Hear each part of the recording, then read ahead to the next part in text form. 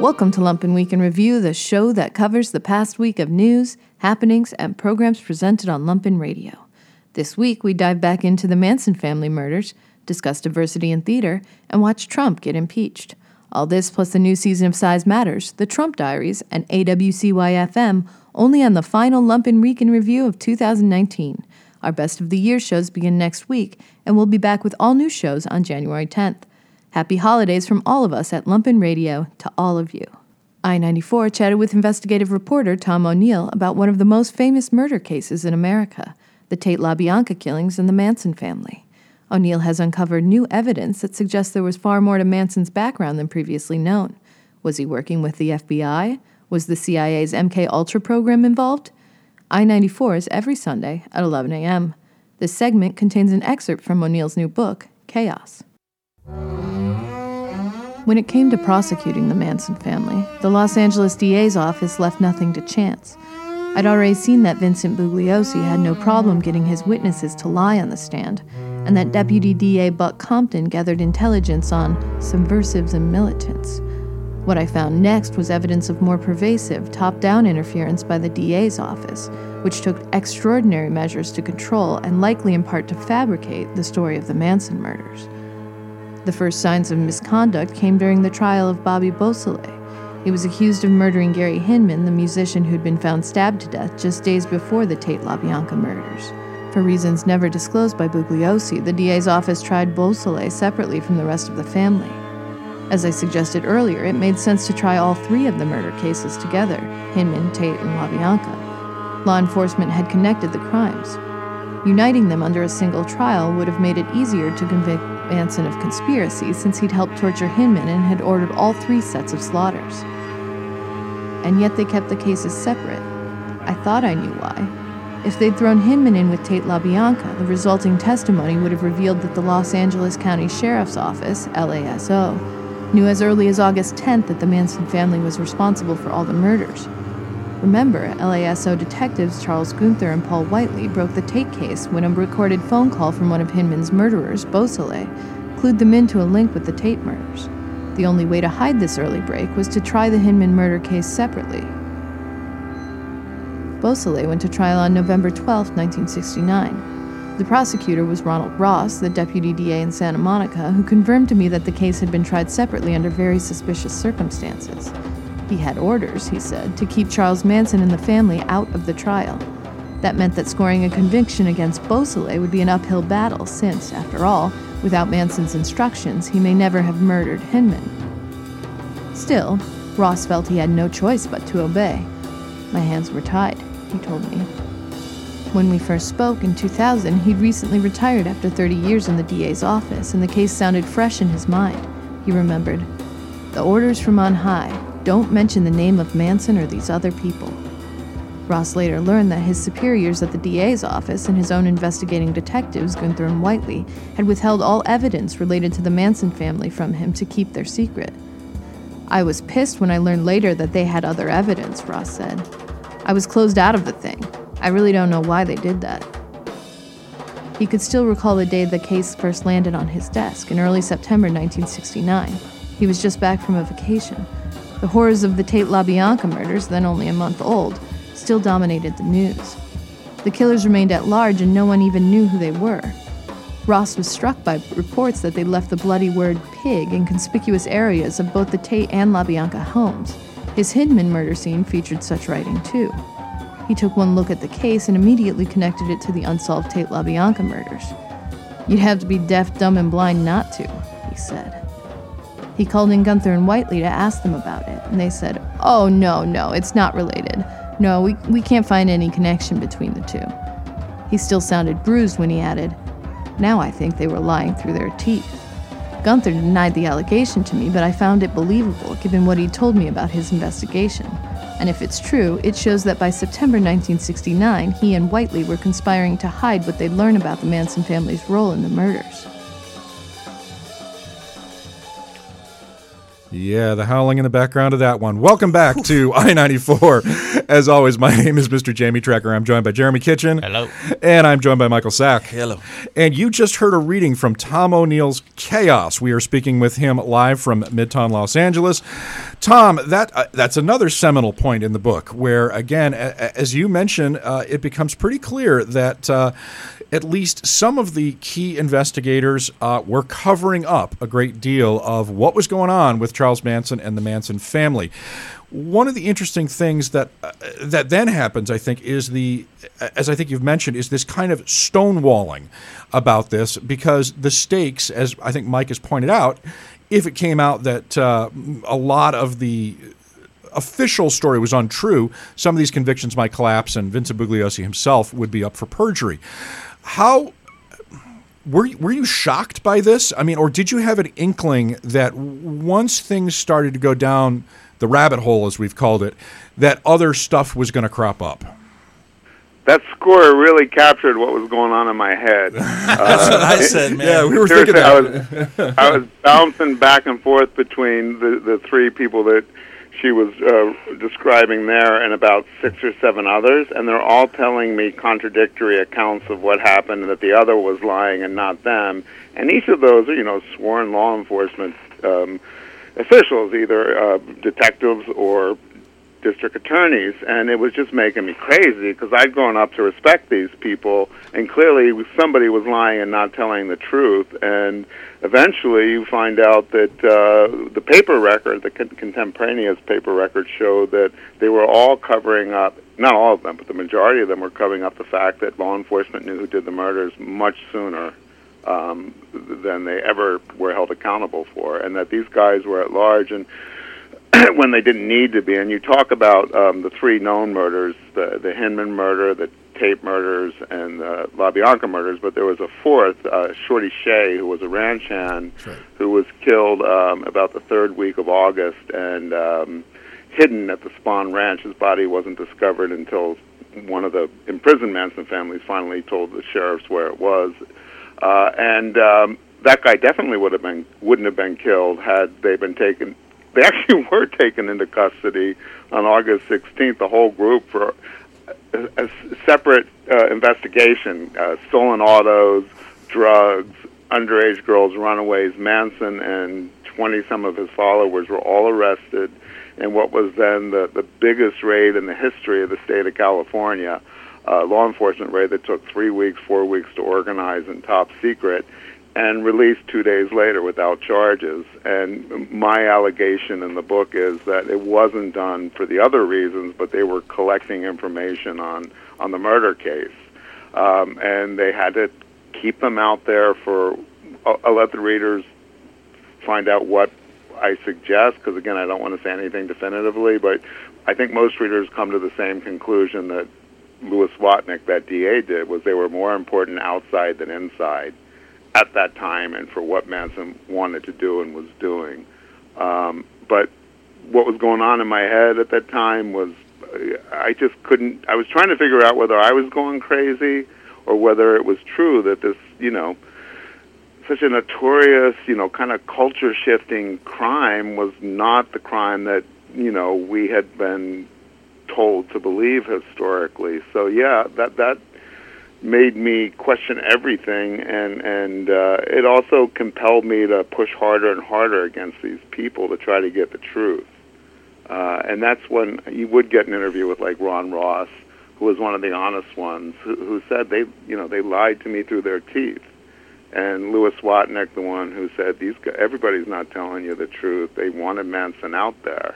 And even Stephen Kay, the co-prosecutor of Bugliosi in the book, he didn't want to believe anything that contradicted the official version. Stephen Kay, after the trials, after the convictions, 7 people were sentenced to death for the Shorty Shea and Hinman murders as well. And all those death penalties were overturned by the state Supreme Court when the death penalty was thrown out in the early 70s. So they were all commuted to life in prison with the possibility of parole. So for, I think, about 25 years, Stephen Kay represented the state at something like 100 parole hearings, because they would come up for parole depending on which one they were every 2 to 5 years. So there were 7 people, and he would have to go and present the evidence at every one of those. So he got to know, not only did he, work with Bugliosi on the main trial, but also he did the Tex Watson trial, which was after.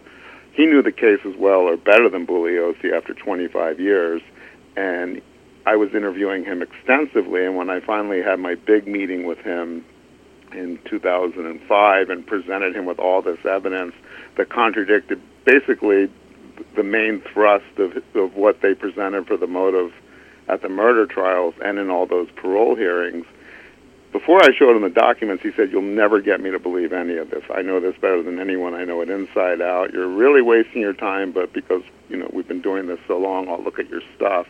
At the end of that meeting, he's sunk in his chair and was shaking his head, and he goes, "I don't know what to believe anymore about this. I thought I knew everything." And what I was showing was a bunch of Vince's notes, Bugliosi's notes, that had a whole different account of Melcher and Manson and all that. Oh, the lines crossed out? Yeah. And he said, if Vince lied about this, and he said, clearly this is Vince's handwriting, he goes, what else did he lie about? What can we believe? And that kind of summarizes my whole, perspective on the case at that point. I had to stop believing anything I knew, and that was 2005, so I still had another I didn't know it at the time. I thought it was almost finished. I had another 10 years of trying to figure out, all right, if he's saying that, then we can't believe anything. We have to throw everything out and look at it with fresh eyes, and that's the hard part. Tom, I wanted to mention one thing, and then I have a question for you. I know Manson was also possibly tied in with the murder of Big Papa, who was a drug dealer. That was his nickname, his actual name. Lots of Papa. Lots of Papa. Yeah. His name's escaping me. Bernard Crowe. That's right. And the other thing... This cast is huge, by the way, if you haven't figured this out, guys. Mama Cass Elliott's in there. Yeah, everybody's in there. Everybody's in this book. But another thing I wanted to just mention, too, is, Manson's always called a serial killer, and he's not a textbook definition of a serial killer. Right. I just want to say that. But sure. The last question I wanted to, and I'm not directing that at you, I'm directing that. I just watched that documentary, and they kept calling a serial killer. I'm like yelling at the TV, he's not a serial killer. Yeah, they do it all the time. Yeah. At any rate, let's talk about Bugliosi for a minute. At first, you had a working relationship with him, isn't that correct? Sure, yeah. I thought, he was going to be the protagonist of my magazine story because he gave me access to him and his life. I spent a whole day with him, and he was wonderful, He welcomed me into his home in Pasadena. We talked for hours at the house. We went out to lunch. He gave me a tour of some of the crime scenes. We went back to his house. And, again, I don't want to spoil things for the readers, but he did tell me one thing that day when I really pushed him, which was also one of the openings into the unofficial version that I think he regretted after he told me that, because it came back to haunt him. And after that meeting, we were talking on the phone for the next couple of weeks, a couple times a week, and I started asking the questions about Melcher and other stuff. And, I've been a journalist for 15 years at that point, and I'd begun as an entertainment journalist, which is, I wouldn't want to compare it to this kind of reporting, but when you're interviewing big movie stars and stuff, and you're trying to get them to talk about stuff they don't want to talk about, that was good training for me with these guys. And I'd done one true crime story prior to it. You can tell when people don't want to tell you something or omitting stuff, and again, to make a long story short, within about 3 or 4 months, I found out he was tracking my reporting, speaking to people after I spoke to them, and then getting really, really aggressive with me about what are you doing and what are you really looking at, and then things got really crazy 5 or 6 years later when we had a big confrontational meeting at his house. When I did the same thing I did with Steve Kay, was where I just threw everything at him, and that was a lot different than the meeting 7 years earlier.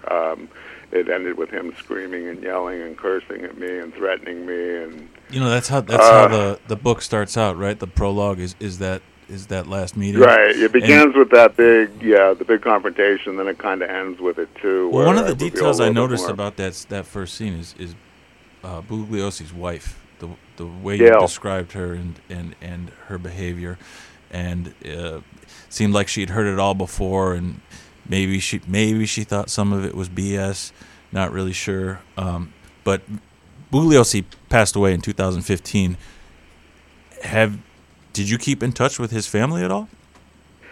Interesting you asked. Number one, that was, I just want to put it out there, a lot of my critics, because there are people who really want to attack the book and me and my methods, they think that the reason the book took so long was I put it on a shelf and waited until he died, which is the furthest thing from the truth in the world. I really wanted him to be alive when the book came out, to be accountable to all this.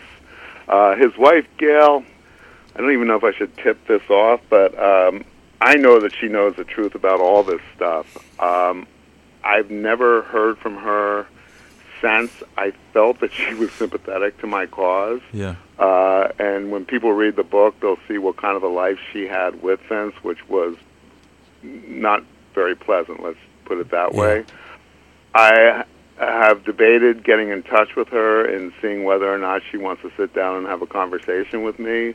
I have no idea if she'd do that or not. I did get a lot of weird threats from somebody claiming to be some part of Vince's inner circle when the book came out, and some of them were really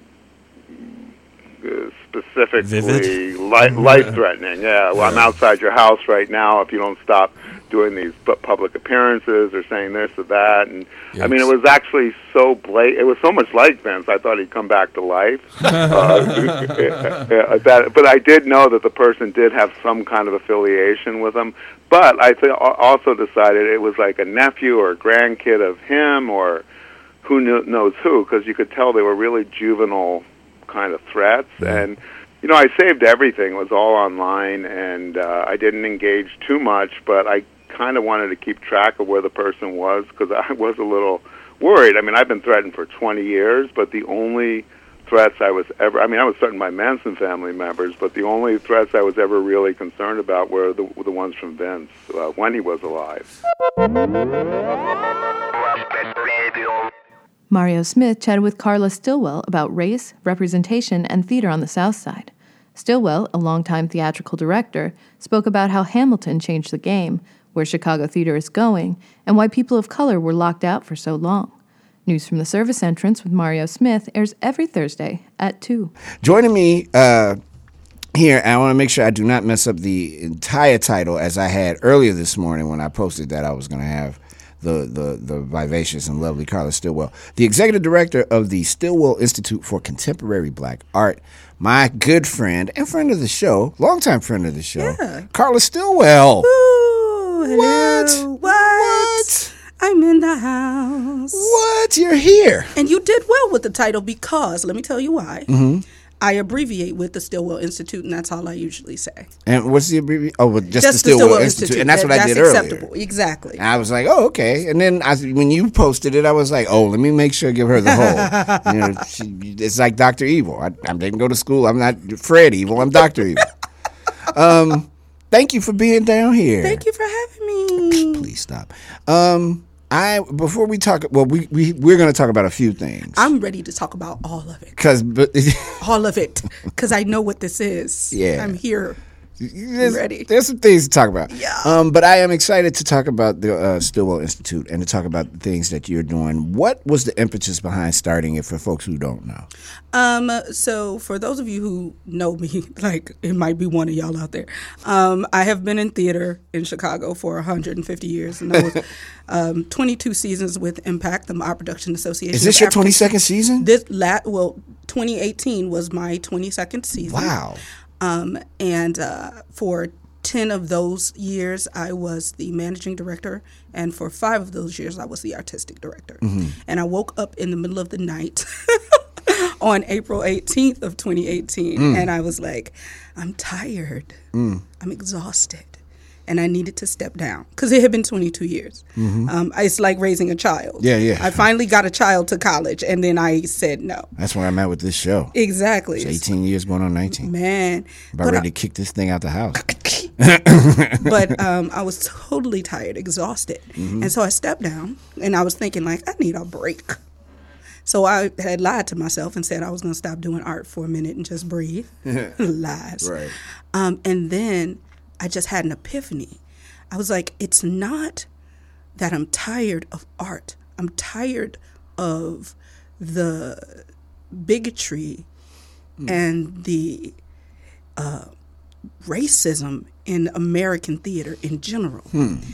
Because I never thought I'd say this, but I said it last year at a conference. I never thought that Disney would be more progressive than the American theater. Whoa. Wow. I never thought that the organization started by an actual Nazi would be more diverse and progressive than American theater. I said, that's what's making me tired. So, but I'm dedicated to emerging black artists. Because that's what I did. We only did new work. So I only worked with people at a certain point in their career to help them move forward. I said, I need to do that for black artists in general, across the board in Chicago. Somebody needs to go out and find resources for these emerging artists of all disciplines to get with a mentor, work on their projects, figure themselves out, learn how to write their artist statements, learn how to get their things photographed and get documentary evidence, learn how to do the things that you need to do to be a living, thriving artist so that you can eat and live indoors and still have passion and love in your work. Right. So that's what I decided to do with my crazy self. Do you find that there's a bit of, miasma is a bad word to use in this sense, but a bit of lag in American theater when it comes to, you have your Lin-Manuel Mirandas, right? Who is He's extraordinary. One of the most awesome cats you'll ever see or do anything. Everything he does, he's amazing. He's mega dope. He's that dude. Completely dope. And this is not a slap against him at all. But there are others who have equal or more talent. But it's that Highlander thing that rich white people make us think that there can be a million of them, but there can only be one minority, one other. Why is that? Racism, capitalism. Yeah. American theater audiences are like the GOP. Oh well. They're old, white, and dying. Yeah. And to hold on to this power, they keep putting artistic directors in seats in the Lord theaters and the regional theaters that are old and white. Like literally, if you look at pictures of all of the artistic directors in theater in this country, they look like the Republican Party. Wow. And then there's this idea that if we move in another direction that's more progressive with more people of color, more people of diverse backgrounds, then we're going to lose our audience. Well, baby, you're going to lose your audience in 10 years because they all 87. Right. Anyway. They're not going to be around to see it anyhow. They're not going to be around to see it. So American theater does not build for the future because capitalism and racism. There it is. So with that in mind, because that's going to steer us right into my other part of talking to you today. Yeah. What is it that the artist of color, what is it that person does to change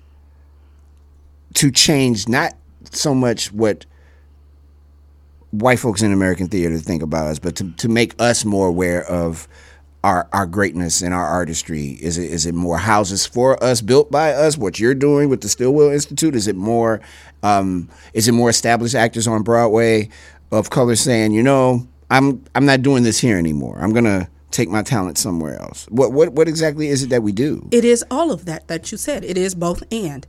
It is our job as Black, brown, queer artists, disabled artists, to make a home for ourselves. And it is the job of those of us who have more experience, who know a few people, who understand the game and our discipline. Is that make them come to us instead of us going to them? Make who come to us? Make the others come to us. I don't care about the others. That's the other thing.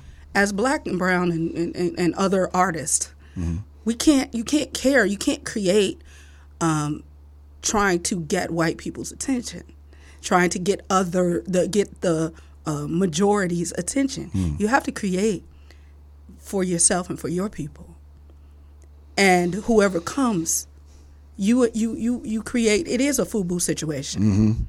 And it is our job to guide the process. And if you've been emerging and you've gotten to this other level, it is your job to reach back. And that's part of my challenge to the mentors that I bring in. Joel Hall came and mentored one of my dancers. Because he understands, right, that this is my job. I'm here. I'm Joel Hall. Right. And I need to help bring these other artists of color with me. It was an easy conversation with him. Yeah.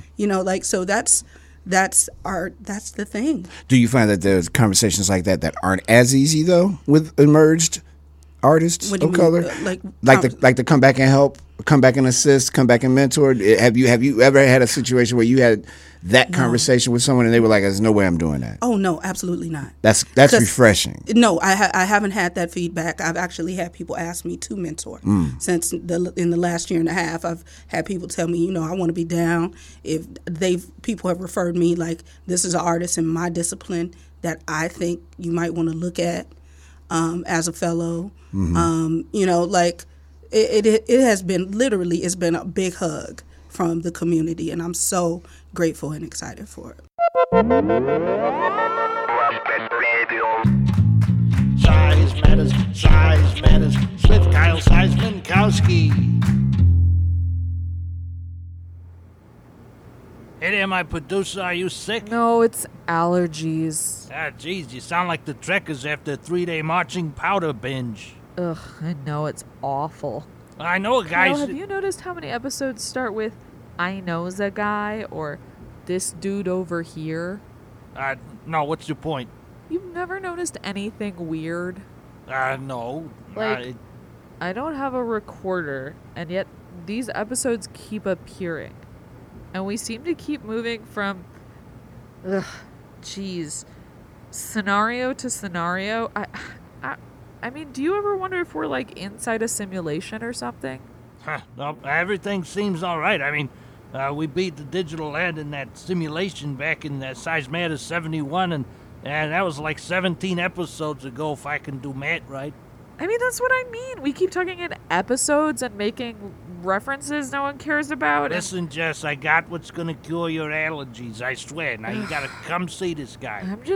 This is just gonna be a mess of sound effects and then a jump cut. Do you see what I mean? I mean, how did we even get here? We walked the entire way from the CoPro. You got a burrito at Martinez, and I didn't even get a bite, so don't even... Oh, yeah, I still have that half in my pocket. Yeah. Hand-warming burrito. Anyway, this is Pooper's place.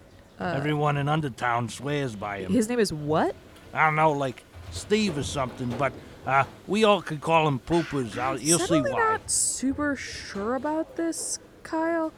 Oh, whoa, what is that smell? That is the medicines. Hey, Poops, what's going on? God, it smells like Sasquatch's socks dyed in here. That's the natural medicines. My producer here's got some allergies. Maybe you could... The allergies of Bridgeport. Yes, the damp and the trees and the mold. Ugh, seriously, what is that smell? It is a secret substance blended right here of all natural excretions. Jess, I'm telling you, I had cancer and Poopers, he cleared it right up. I cannot believe that. Let me just smear a little of this here and here under your nostrils. Just breathe deep. Oh, it smells awful. That's the medication. Oh, I think I'm gonna puke. Oh my god. Oh. Hey. Wait a minute. I stopped sneezing. You just put a little of this on your lip every morning for a few minutes and no more allergies. Well, what's in it? It's a proprietary blend. I can't believe more people don't use these natural methods. Oh, I hate that this is working. I just wish we could spread the message to more people. Well, maybe we can. Do you think this is really a good idea? Well, Pooper says this is the way he gets the immunity herbs. By smearing whatever this gross gunk is under people's doors? It's genius. Everyone touches it, they get the immunity. I'm just not sure. You're so pedestrian. We're going to be hailed as heroes. I'm just not sure. Listen, you take a couple bags of this, and I'll take a couple bags of this, and we'll start hitting these door handles. But is this really dog shit? Not entirely. Oh my god, I'm gonna be sick. No, you're not. Your allergies are solved.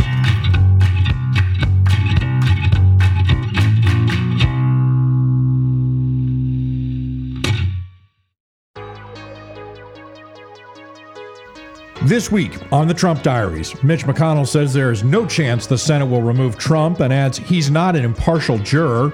Rudy says he wanted the ambassador to Ukraine out of the way. Trump bullies a 16-year-old girl. Russia calls Trump their agent after it is revealed the Kremlin paid for Rudy Giuliani's Ukraine pressure campaign. These are the Trump Diaries. Day 1057, December 12th. The House Judiciary Committee debated impeachment for 8 straight hours in increasingly bitter terms before finally dissolving for the evening without a vote. Republicans proposed a variety of amendments intended to gut the impeachment resolution. None passed. Trump sent more than 100 tweets and retweets during that time, insisting he committed no crime and did nothing wrong, and calling the impeachment inquiry crazy. Meanwhile, the White House Office of Management and Budget claimed in a new memo that it withheld the U.S. military aid to Ukraine as a way of studying whether the spending complied with U.S. policy. The OMB is overseen by Acting Chief of Staff Mick Mulvaney. Also, it turned out that Trump's Ukraine campaign was paid for by Russia. Literally. A Giuliani associate received $1 million from a Russian account in September, 1 month before he was charged with conspiring to funnel foreign money into U.S. elections. Lev Parnas met repeatedly with Trump and claims Trump pulled him aside at last year's White House Hanukkah party and personally directed his activities in Ukraine. Parnas also gave $500,000 to Giuliani, which he used to travel to Ukraine. After Greta Thunberg was named Time Magazine's Person of the Year, Trump ridiculed the 16-year-old climate activist on Twitter. Quote, "So ridiculous. Greta must work on her anger management problem, then go to a good old-fashioned movie with a friend. Chill, Greta, chill." Donald Trump Jr. was also very offended. Quote, "Time leaves out the Hong Kong protesters fighting for their lives and freedoms to push a teen being used as a marketing gimmick. How dare you?" Not coincidentally, the hashtag #BeBest began trending on Twitter, a reference to Melania Trump's anti-cyberbullying campaign. And the Justice Department Inspector General said he's still investigating possible illegal leaks by the FBI by Rudy Giuliani in 2016. Days before James Comey announced he was reopening the criminal probe into Hillary Clinton's email server, Giuliani claimed he heard about some, quote, pretty big surprises regarding Clinton that, quote, should turn this thing around. And Trump has signed off on a so-called Phase 1 trade deal with China. The arrangement would cut Trump's tariffs on up to $360 billion of Chinese goods by half in exchange for Chinese commitments to purchase more U.S. agricultural goods. The Phase 1 deal does not come close to achieving the major structural changes to China's economy that Trump has demanded. Day 1058, December 13th. Trump's impeachment was formally passed by the House Judiciary Committee. Trump is now expected to be formally impeached by the full House this next week. Attention then moves to the Senate, where Democrats and Republicans are jockeying over that trial's format. Minority Leader Chuck Schumer has proposed beginning a trial on January 7th with a fixed amount of time and 4 top White House officials as witnesses. Majority Leader Mitch McConnell is reportedly seeking a short trial, while Trump instead is seeking a drawn-out trial. The Senate is not expected to remove Trump. McConnell said there's no chance that Trump will be removed from office. McConnell further claimed it wouldn't surprise him if some Democrats broke ranks to vote in favor of Trump, calling the case so darn weak. McConnell said he will end the trial as soon as he has 51 votes. Trump's senior aides have restricted the number of administration officials now allowed to listen to Trump's phone calls with foreign leaders. That, of course, took place since the July 25th call with Ukraine's president was revealed. The Senate passed a resolution officially recognizing the Armenian genocide. 3 previous attempts to pass that measure were blocked by Republican senators. Trump responded that the Armenian genocide was not genocide.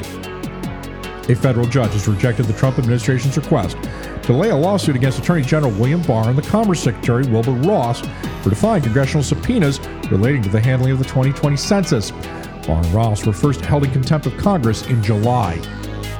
And Trump issued an executive order to interpret Judaism as a nationality, not just a religion, which would allow the government to withhold money from colleges for what he claims is anti-Semitism. In fact, the order is an attempt to end the boycott, divestment, and sanctions movement, which has targeted Israel for repression of Palestinians and the illegal settlements in the West Bank and Gaza. It is popular on college campuses. Jared Kushner pushed for that order. The order is likely unconstitutional.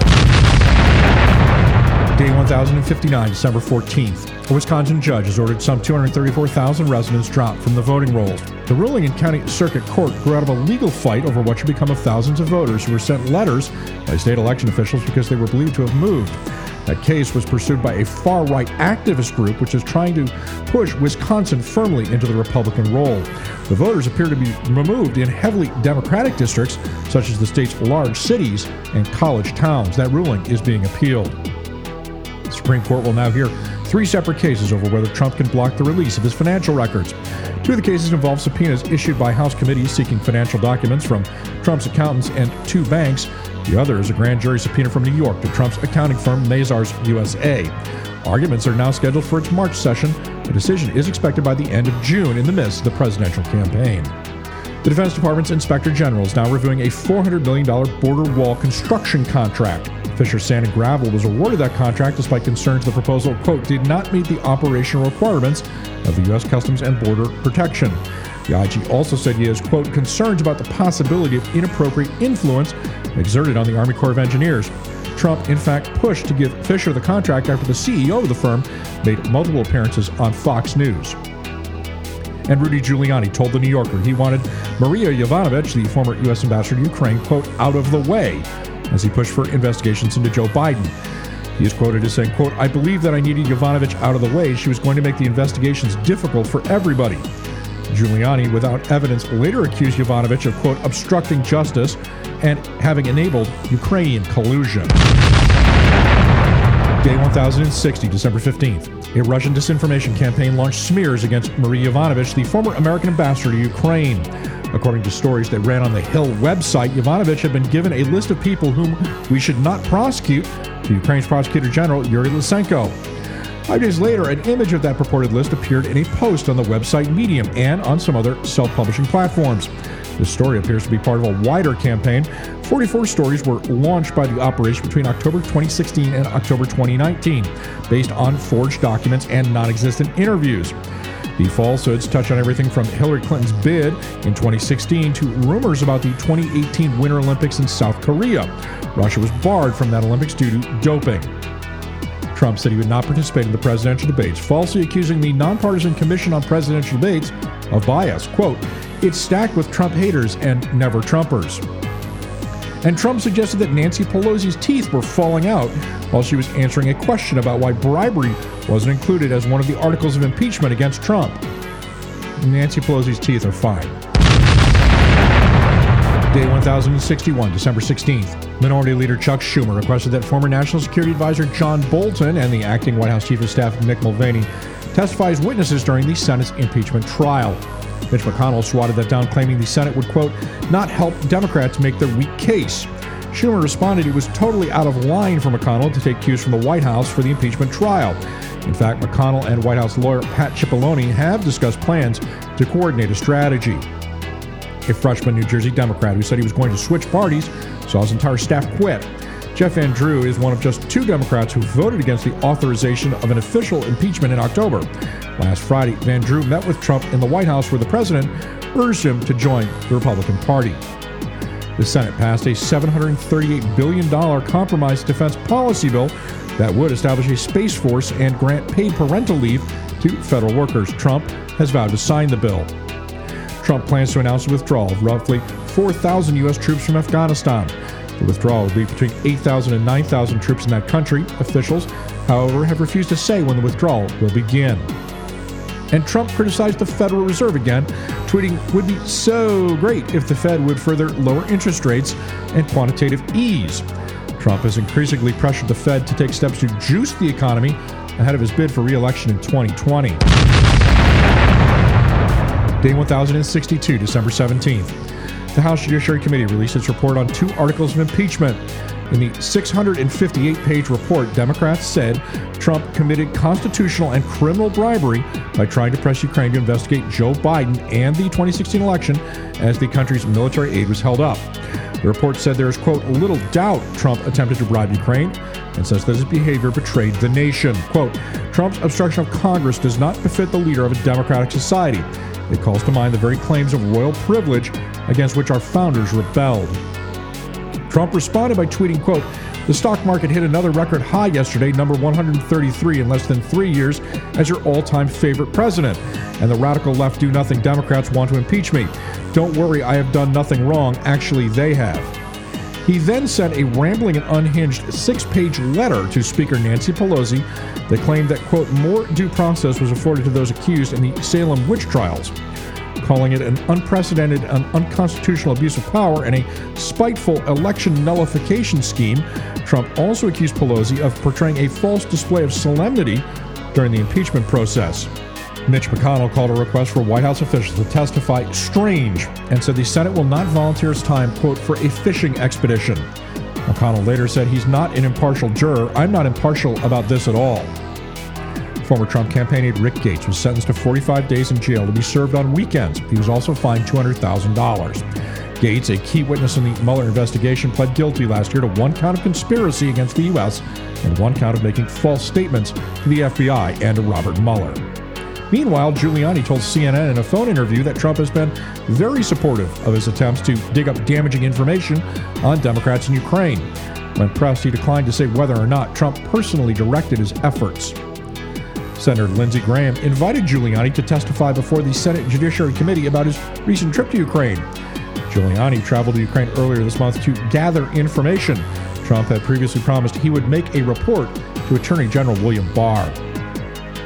The House approved a $1.4 trillion spending package to avert a government shutdown and fund the federal government through next September. That legislation will now move to the Senate, which must act before midnight on Friday when existing funding for government agencies expires. Trump has not said if he'll sign it.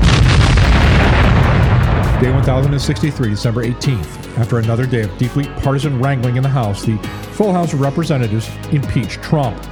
The result was a foregone conclusion given that Democrats had locked up the votes to impeach before the session began. Republicans attempted to delay and derail the process, but a key procedural vote passed early to open debate, meaning that Trump is the third president in history to be impeached. Trump said he would move forward with plans to allow states to safely import prescription drugs from Canada for the first time. The decision is an unusual one for a Republican administration, as the pharmaceutical industry vehemently opposed drug imports by claiming they were unsafe, despite the fact that they're the same medicines. Americans pay some of the highest prices for medicines on the planet. Those medicines have largely been developed with American federal funding. Russian state media referred to Trump as their agent after Russian Foreign Minister Sergei Lavrov met with Trump in the Oval Office recently. The network aired a segment called Puppet Master and Agent. A new Fox News poll shows that 54% of Americans think that Trump should both be impeached and removed from office, a finding that visibly surprised their on-air talent. A large 71% majority of Americans say Trump and Republicans should allow senior White House officials to testify in the Senate. The Trump Diaries will return in the new year. These are the Trump Diaries. John and Jamie chatted with Cole DeGenova about his career as a sideman in Los Angeles. Starring on albums by Lupe Fiasco and Chance the Rapper, DeGenova's piano playing has won him raves, but he wanted his own solo career. How did he balance that? Find out on Radio Free with John Daly. It airs every Tuesday. Drive Time. I would, I can tell there's some jazz elements in it, but I mean, this felt really kind of contemporary R&B, electro. Yeah. Good. That's what I'm going for. Yeah, I mean, a little, a little more groovy than I would, I mean, Micaiah aside, Junius Paul aside. When I was listening to your stuff, I did not think it came out of the jazz idiom. So what attracted you to this particular communication right here? Like this style? Yeah. I think, I was always into all sorts of music. I like to say, like, when I was little, my dream was to be Michael Jackson. I don't know if that's allowed. You're allowed to say that anymore, but that was, I've always loved like pop music and R&B and funk, and then I was, when I was in high school, it was like junior high and high school. That's sort of when the whole Soulquarians thing was happening, the neo soul, like D'Angelo and the Roots and Erykah Badu and that whole scene. That was really influential for me. Just more from like a social context. That's what me and my friends would sit around and just chill and listen to, and that lent itself a lot to like moving more in sort of an R&B direction. But even those people, they have a lot of jazz. They come from sort of the tradition in a way. Yeah.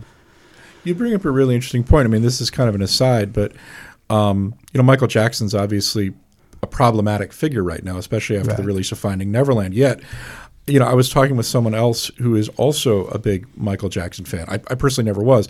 I was a big Bill Cosby fan, though. I loved Fat Albert.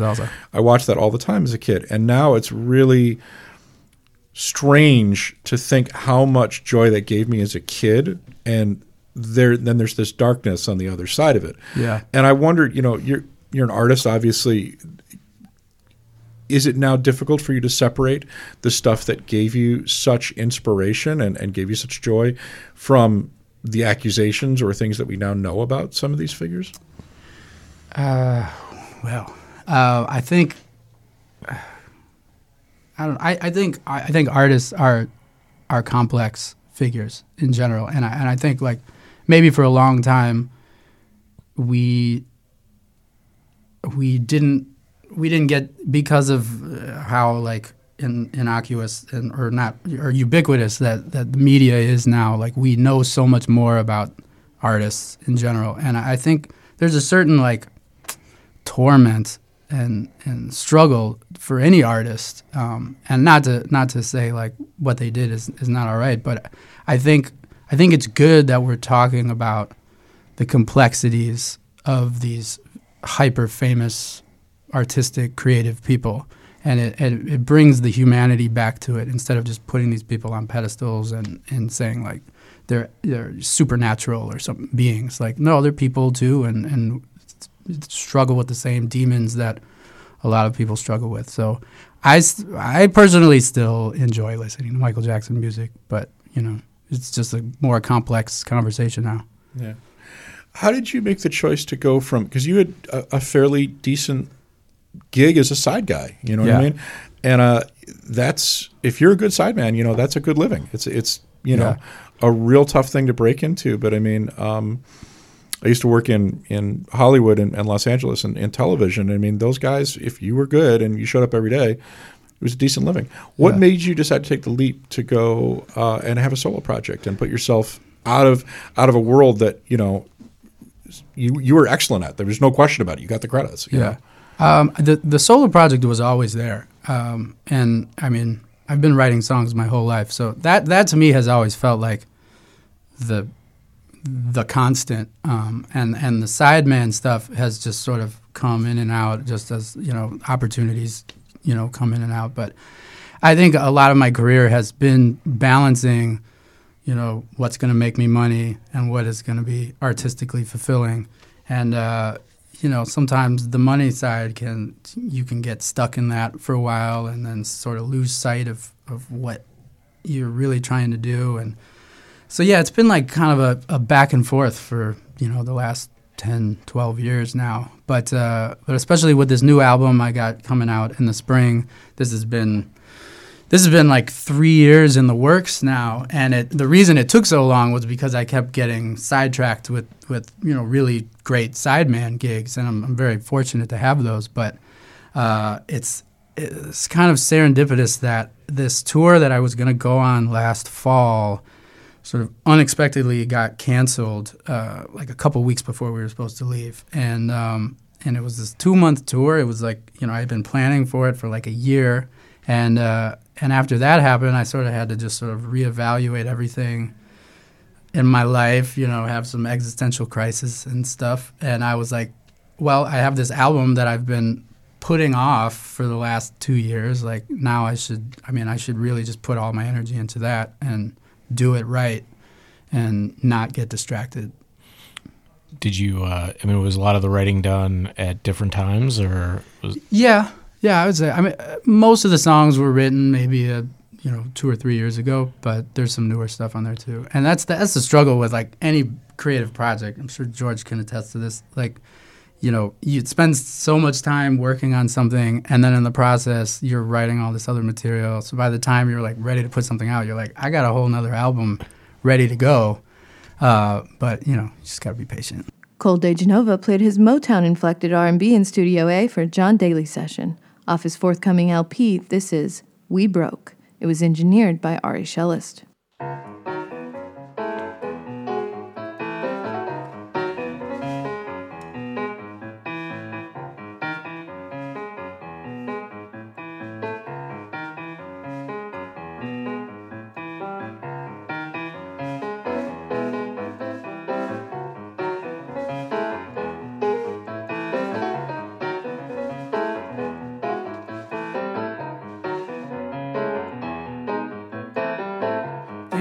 upside down, standing on my head just to see your face. There was something in the air, I swear, it came from I don't know where. Teenage fires that spark, careful as we watch them slowly burn. Pick up the pieces in the dust, steady as we build them upwards again. Hide them from the wind. There's no easy way holding you just to tell. Pain is built up, it's more than just a thing we do. It's alive from the fire inside. Gotta find more space. Standing in the street, it's crowded here. Voices filling up my head. Careful as we wipe the tears from my eyes. She spills water in the pot, minding all the thorns that have grown inside. She's just a season away from leaving all the monsters behind. Waved and bogey by. There's no easy way holding you just to tell. Pain is built up, it's more than just pain we do. It's alive from the fire inside. It's alive from the fire inside. It's alive from the fire inside.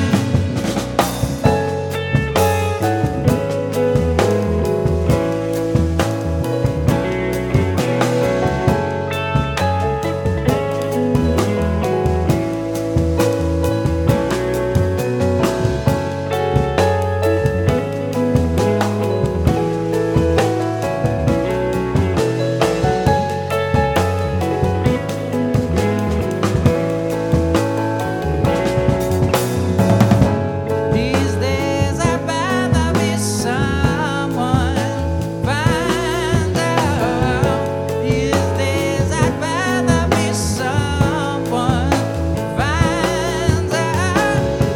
These days I'd rather be someone finds out.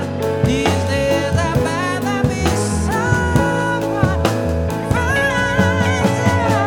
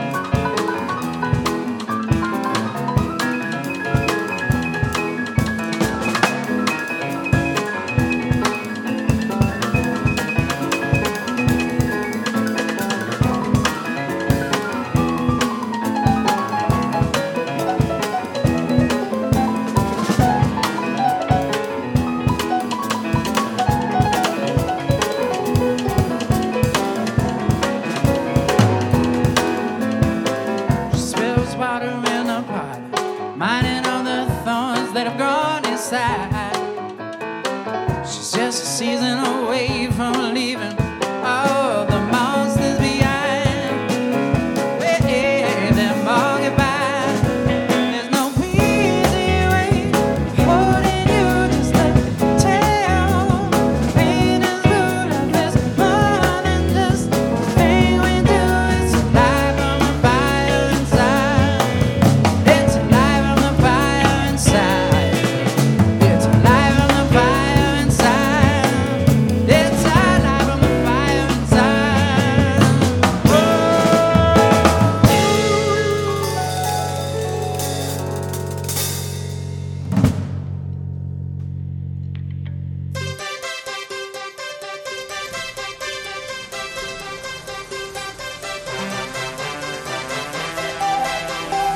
listening to WCYFM. Friday the 20th at 1 p.m., The Healing Tarantula will be in Crow Prosperity Store. Oh, I've heard of this one. Yeah, well, the Healing Tarantula will purportedly bless the sick and needy and heal those who approach it if it comes out of its hole. And that's really all I know about it. There's not a lot of information, what I've been given, a lot of information on the internet, although I have seen some pictures and there are crowds and crowds of individuals with very clearly very sick individuals attempting to gain the attention of this tarantula. So it must be doing something right. Well, DF, I just ask, if such a tarantula could have such a profound impact on people, why aren't we, looking into harnessing this power in some way? Well, those who do show up who are not as such seen or touched by the tarantula, they do have available some of the hairs that come off the back of the tarantula available, as well as fragments of its molts that are apparently available if you ask its attendants, although by my understanding, they are not cheap, which so I cannot I just don't think Chicago has famously it's always been a fish it's been a fish and shark based culture. It's not been a spider based culture like New Jersey or Connecticut. Well, Chicago's a city of immigrants, so I think when the tarantula meets the shark, there's room for all sorts of animal reverence in our city. I just don't think that the cultural differences allow for the tarantula to be making distinctions about who in Chicago is worthy of being healed, who's needy enough, who's sick enough. Well, people are opting to seek its blessing, so it's not. I don't know. It's not for me. When's the last time you looked at a tarantula and thought, that thing has my best interests in mind? Once or twice, but not recently. Just because this is a tarantula that has been purportedly gifted with these monumental powers, which honestly I'm skeptical of. No, I'm sorry. I take that back. That was actually an Amazonian bird eater that came to my rescue once. I don't think I've ever trusted a tarantula. Exactly. I've never trusted a tarantula as far as I could throw one, because they always seem to be able to jump back to me. Broadcast every Saturday, 8 to 9 p.m. The Lumpen Week in Review is produced by the staff and volunteers of WLPN LP Chicago, the community radio of the future. The Week in Review is overseen by Jamie Trecker, voiceovers by Shanna Van Bolt, additional production by Cole Eisenberg, Julie Wu, Sergio Rodriguez, Neil Gaynor, Alexander Jerry, John Piotrowski, Ari Shellist, and Annie Klein. Live music production by Ari Shellist. The Lumpen theme, background, and interstitial music is by Mike Perkins. The Lumpen Radio Sting is by Dan Jugel. For more information on Lumpen Radio, visit lumpenradio.com.